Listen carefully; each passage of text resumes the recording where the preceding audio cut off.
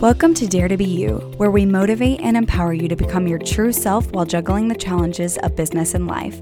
I'm your host, Savannah Baldwin, a small business owner whose main goal in life is to empower women and help you realize your worth. Join me once a week as we cover how to take back control of your life and business and get you on the path of daring to be you. Hello, everyone. Welcome to the third episode of the Dare to Be You podcast. I'm your host, Savannah Baldwin, and today we are going to be talking about morning routines and 5 steps that I've started to implement to create a really productive day. Go ahead and grab your coffee or your tea and let's chat. Okay, so why are morning routines even important, or why should you have one? Well, having a productive morning and a set morning routine gives you a sense of consistency, and you're setting yourself up for how the rest of your day is going to be. So let's go ahead and get into my 5-step morning routine and how each step can be beneficial to the rest of your day. So the first step that I like to do is to wake up without being on my phone. The entire world revolves around social media and the internet. It's a hard cycle to escape, but especially when you're in the field of marketing and conducting business online. We do everything online. We're texting constantly, emailing, we're checking social media, we're updating social media. And by starting out your day without going straight to your phone to respond to those texts, respond to the emails, look at social media, you're allowing yourself to have just a little bit of a break to start off your morning without being online. One of the best ways to take yourself out of that constant cycle of cell phone use is to start your morning routine without looking at your phone for 30 minutes. And a really big tip is to not use the alarm on your phone. Get a digital alarm, use your Google Home, use your Alexa, and start implementing those alarms so that your phone isn't the first thing that you look at whenever you open your eyes in the morning. That's going to allow you to deal with your own life and what needs to be handled without even thinking about the texts or the emails that have been coming in since yesterday. It also helps with not having to see what's going on in other people's lives through social media. It doesn't help that the majority of social media is just highlight reels, and that can make you feel down on yourself in the first 10 minutes of your day.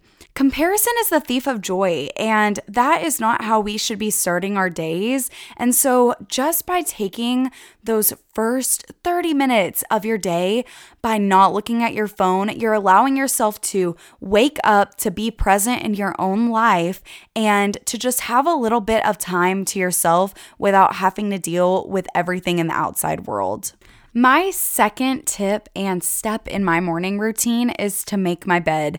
And I'm not trying to be your mom. I'm not saying, okay, you need to make your bed, go clean your room, because that's how we're going to start our day every single morning. It's actually super beneficial to your productivity when you start your day off by making your bed.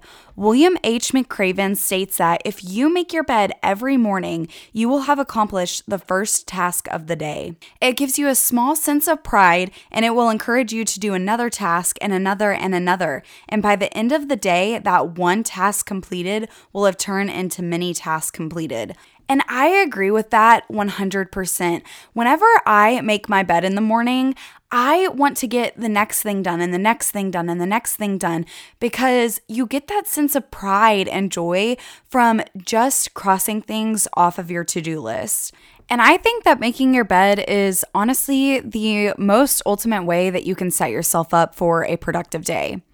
So my third step in my morning routine, and it's going off of that last one, is to make a to-do list of everything that you need to accomplish that day. Having everything written down is going to give you so much more clarity throughout the day. It allows you to be less overwhelmed because you have everything written out right in front of you instead of having to rely on all of those tabs inside of your head that I know are open because you're thinking about every single little thing that needs to be done throughout the day. And you're able to just have everything written down. You're able to go throughout your day and cross things off that list so that you know that what you need to get done is getting smaller and smaller and smaller.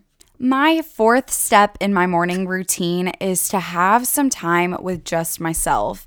I like to have some coffee, but if you like to drink some tea, go make yourself some tea, make your favorite coffee, whatever it is that you like, and just spend some time by yourself to reflect or to just sit in some silence for a little while. So many times we start our day out in such a frenzy due to all of the different directions that life is pulling us in. And one of my favorite ways to counteract that is to have some quiet time by myself before committing to the needs of anyone else. During this time, I sometimes like to make my to-do list for the day and to just be still for a little while. Something that I'm going to start implementing through this designated time that I have for myself is to start journaling to reflect on where I'm at in life and what's going on around me, to appreciate gratitude and also write down all of my worries and fears and to just get everything down on paper and out of my brain. This quiet time is one of the most important ways to practice self-care because you're giving yourself a little chunk of the morning to just take care of you and your needs instead of committing yourself to tasks that need to be done, people around you. And I think that is super important because if your cup is half full or running really close to empty, you're not going to be able to pour into other people's lives or even the task that you have to be completed. And we have to refill our own cup before we start serving others and doing other things. My fifth and last step in my morning routine is to listen to a podcast or a book. That allows me to have a moment of self-help and growth the first thing in the morning. It's also smart to do this in the morning because I have the ability to try to implement those things that I learned through the podcast throughout the day or even the upcoming week. My favorite self-development and business book at the moment is She Means Business by Carrie Green. I'm actually reading it for the second time because I think it is so good and has such amazing content in it. So if you're looking for a new book, I would highly recommend that one. But some of my favorite business and self-development podcasts are the Gold Digger podcast, Socialette, She Did It Her Way, and the She Means Business show. So I just like to set aside that time in the morning to do a little bit of reading or listen to a podcast so that I'm filling my own cup and I'm allowing myself to grow and learn throughout that time. So that is my 5-step morning routine to initiate a productive day. And after starting to implement all of the different steps, I've seen a lot of growth in myself, and I feel like I just have such a better outlook on life, and I'm willing to have a more productive day. If you start using any of these steps in your morning routine, I'd love to hear your results. So you can message me over on Instagram at Dare to Be You Podcast. I hope you loved today's episode and that you find success and results in starting and implementing different steps throughout this morning routine and that you find yourself in a more productive state. If you liked this episode, please remember to rate, review, and subscribe. Thank you for listening to the Dare to Be You podcast. I'll chat with you next week.